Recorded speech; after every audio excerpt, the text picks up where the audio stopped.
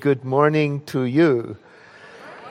Oh, the lyrics of that song. I always know what I need to know when I need to know it. And I'm not sure I know what to say this morning.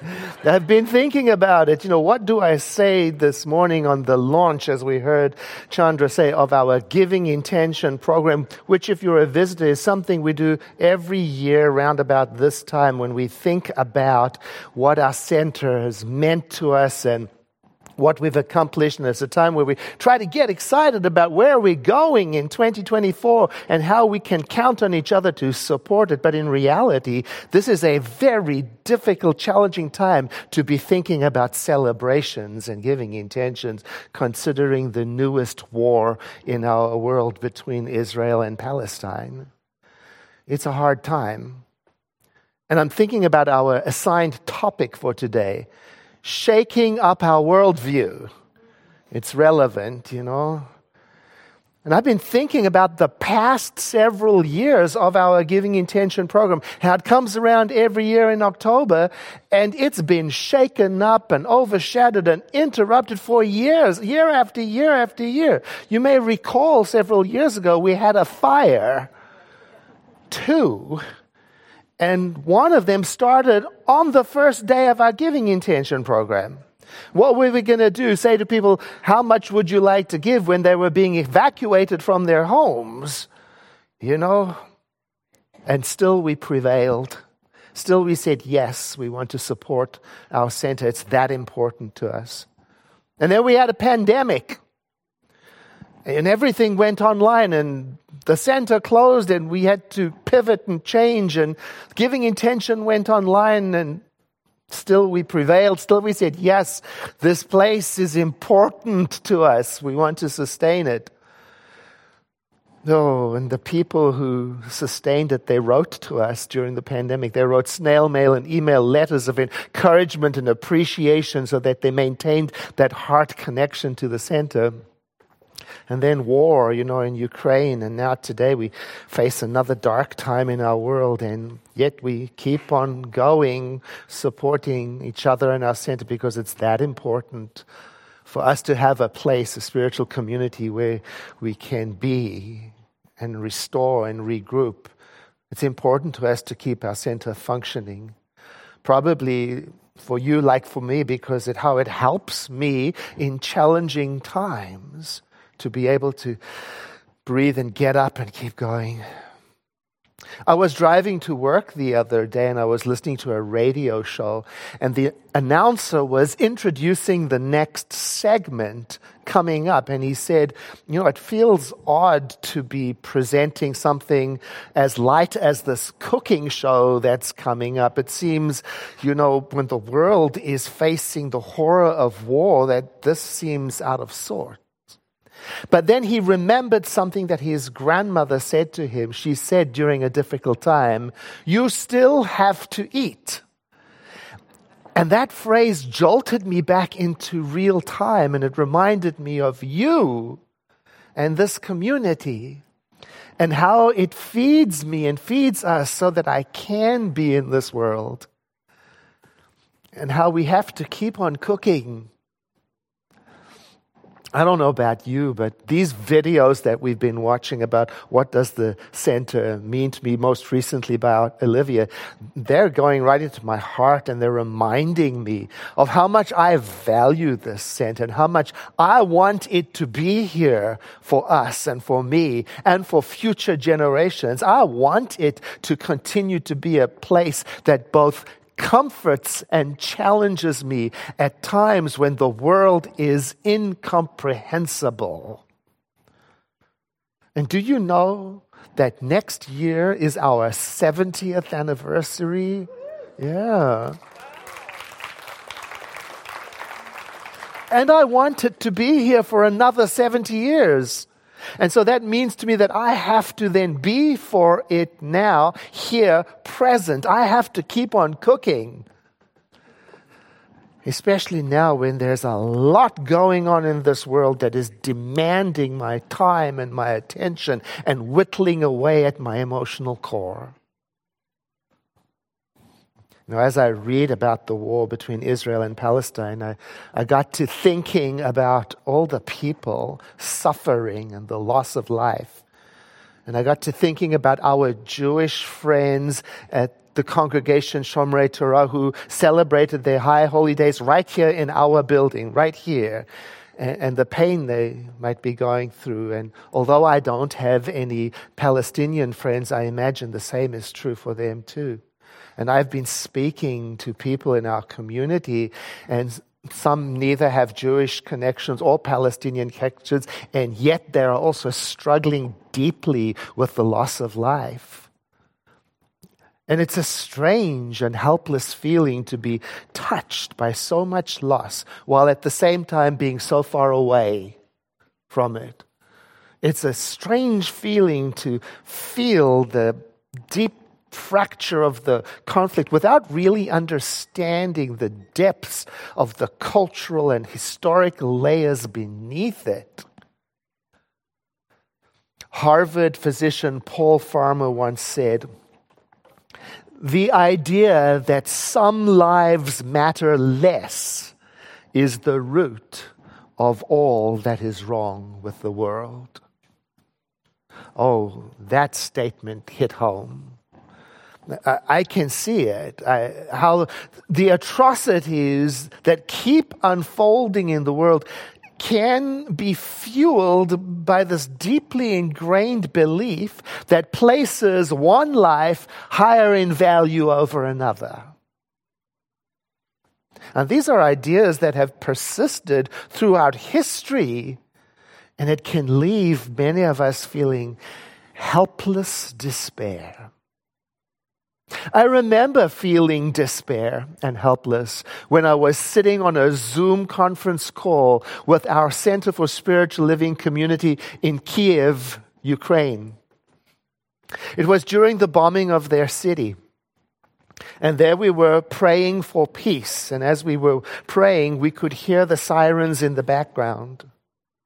And our friends in Kiev had to turn their lights off in their apartments. Their faces were just illuminated by the lights coming off their smart devices and screens, because if they turned the lights on, it would make them an easy target. And as we prayed, I remember wondering and asking myself, is it enough? Is it making any difference? I felt so hopeless. Helpless. And yet, what I remember more than my feeling of helplessness were the words spoken by one of the Ukrainians, translated through an interpreter. She thanked me for being on the call, and she told me and the others how important it was to her, how important it was to the community in Kiev that we showed up for the call. And how that gave them courage. And it was hard for me to imagine that it could be enough. Her words stayed with me and have reminded me ever since never to diminish any small thing given in love, any small thing given that I can. And it's also helped me. It was as I remember and take in her words of gratitude, it's helped me to keep on giving what I can to a world that needs a lot. Oh, that's a good message. Keep on giving. Keep on going. Keep on cooking. And not only does it benefit a person by keeping them in the circulation of life, and that's vital, also, for me, it's a reminder to show up when it's hard to do so, when there's no clear sign of what I'm giving is valuable. So I want to take a moment to acknowledge those people who helped open this center back up after the pandemic closed it down. We lost contact with so many people, so many volunteers. And at first, it was the board of trustees and a small group of volunteers that got together week after week after week And they faced all the changing county health regulations and all of the different mask mandates, and they stuck together and they pivoted when necessary. They innovated and learned new techniques, and they kept on serving. And they didn't quit, probably even beyond the time when they wanted to. When fatigue set in, they kept on cooking. And so if you were a part of that, thank you. Thank you for keeping on until we could show up. Now that kind of self-givingness gives me hope for the world. It reminds me that I may not be able to meet all of the world's needs or solve all of the world's problems, but when I stop giving what I have to give, I'm not doing anybody a favor. When I retreat and contract and withhold. That's why I still get excited about our giving intention season, no matter what the world is doing, because I've learned I can hold both the pain of the present moment and also hope for the future. I can hold it both. So I'm thinking about our nonprofit program and how important it is to me, how important it is to us. And how these organizations that we partner with are doing work in the world that needs to get done. They keep on cooking while the world does what it does.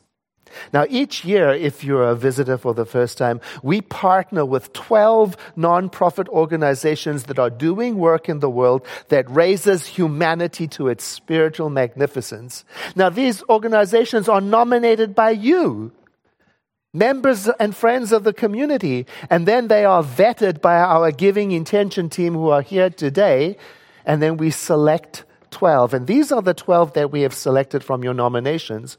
Now, when I read this list, even when I'm just reading it to myself, I am filled with gratitude and hope for humanity that there are so many people out there who want to help the world be a kinder place, despite tremendous setbacks. Here they are.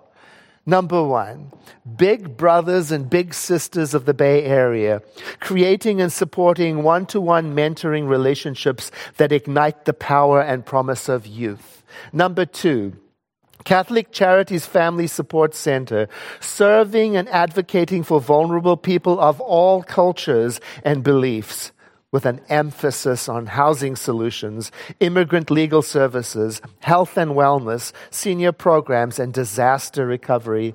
Number three, Common Grounds Society, serving families who have loved ones with any sort of unique need, while also educating our community on how to be inclusive. Number four, Developing Communities, working with individuals and organizations in Nicaragua to help the people there improve their economic situation, both in the community and in their individual lives. Number five, emergency prep help for seniors, preparing our seniors for natural disasters and other emergencies. Number six, Community Child Care Council, the 4Cs, providing access to quality child care and early education in Sonoma County through advocacy, direct service, and empowerment. Number seven, our Village Closet, committed to improving outcomes and building resiliency for youth and caregivers affected by the foster kinship care in Sonoma County by providing relevant, ongoing, no-cost supplies and support. Number eight, Pact Adoption Alliance, serving adopted children of color so that every child gets to feel wanted, honored, and loved, and as a cherished member of their communities, and with proud connection to their cultural heritage. 9, School on Wheels, providing free tutoring and mentoring to children from kindergarten through 12th grade who are living in shelters or motels or in vehicles or in group homes or on the streets. Number 10, The Living Room, serving women and their children who are at risk for becoming homeless or who are experiencing homelessness in our county. Number 11, TLC Child and Family Services, serving vulnerable families during their greatest time of need by providing foster care, adoption services, non-public high school, short-term residential treatments, and young adult housing. Number 12, the last one, Vital Immigrant Defense and Advocacy Services, providing competent and compassionate legal immigration advocacy in the North Bay and beyond. And those are the 12 nonprofits that you have nominated and we have selected.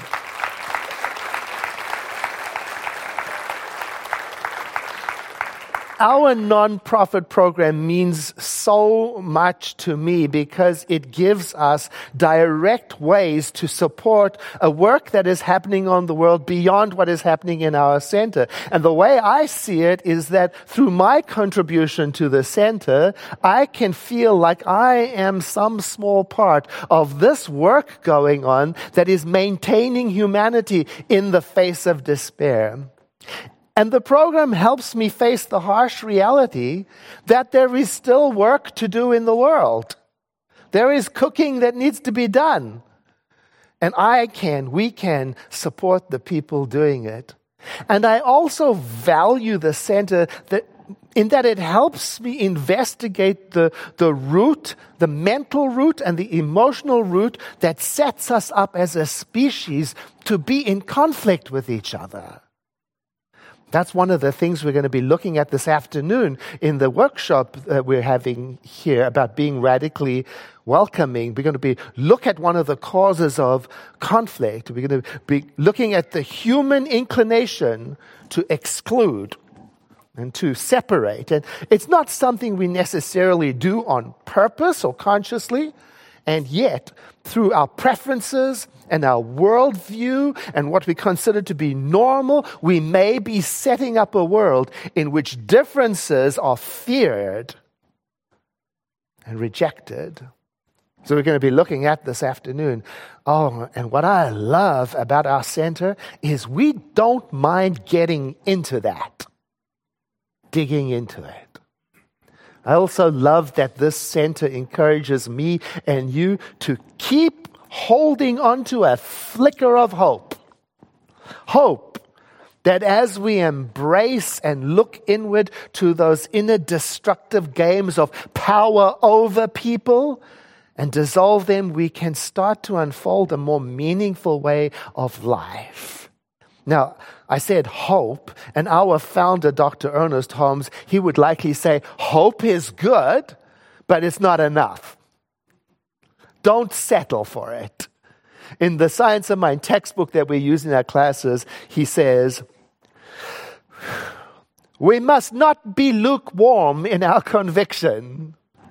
We must know that we know. Oh, wow, I'm thinking about the opening song, I always know what I need to know. Well, in reality, sometimes, in times of uncertainty, I am lukewarm. And I'm not sure what I know. And so I try to pause and take a breath, just like we are taught here at the center. And to turn to the self within, the source of compassion and calm and creativity, and to ask for guidance. And so I turn to nature and to creativity and to community because these are the sanctuaries where my soul remembers its source. And of the three, nature, creativity, and community, community is the one that I love the best. Being part of you. Here is something that I am not lukewarm about. This is something that I know. Loving kindness is important. And it may very well be the most challenging concept to wrap my head around during times such as these. And I can't always make it there by my little self. But this community, it offers to me and to you and to us a place where we can take a collective breath and regroup and find the strength to keep on moving forward. Here is another thing I am sure of. I am sure that we need each other to heal and to find our courage so that we can keep on working towards that vision of a world in which every single life matters. And it is for that reason that I invite you, whether you are a member or a friend or a guest, to think about what the center means to you and to participate by completing a giving intention form today. You can pick one up, or you may have received one. It's quite simple. It looks like this. Now, a giving intention form, we're not asking for any money today. We're asking, what can you be counted on for next year? Please tell us what you can be counted on for in 2024. And I'll tell you this. Every person here or online matters. We need everyone in this community in order to make this work. Whether it's $1 a week or $1,000 a week, please do not underestimate the power of your participation. I know that when we pool our love and our resources and our energy and declare it, we multiply our capacity to affect change in the world and to make this world a gentler, more compassionate place. So I invite you today to take a stand and say, yes, I'm in. Yes, I want to join or reaffirm my support of this collective that holds fast to the idea that even in the midst of changes and chaos, there remains a self within each one of us that contains the knowledge for how to live more peacefully. Your center is committed to keeping on cooking. And we need to hear from you, every one of you, to know whether or not we're going in the right direction. Your participation makes a difference. Not only in your life, but in the world. I believe that. Going back to the Ernest Holmes quote, we must not be lukewarm in our conviction.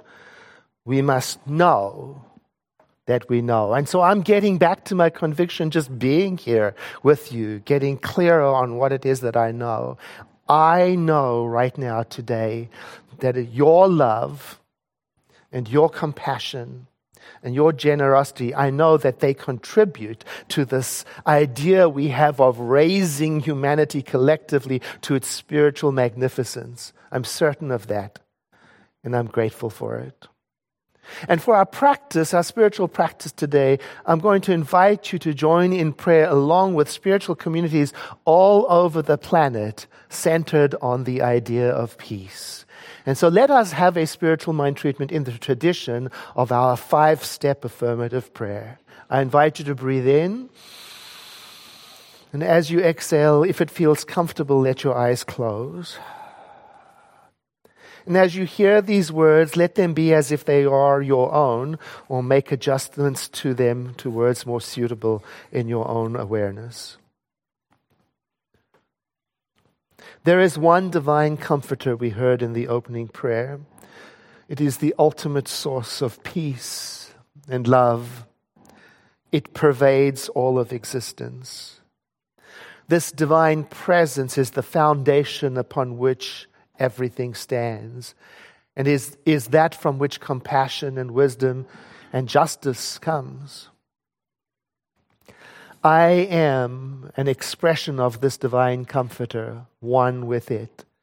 It within me expresses itself as a presence of connection and compassion in the world. And as I align and realign my thoughts and intention with this power, I become a clearer vessel, a more finely tuned channel for its expression in the world. And so I realize today that my consciousness contains the place of love for the world that I've always wanted to be. And so I make space in my consciousness to hold the well-being of all those who are affected by conflict anywhere.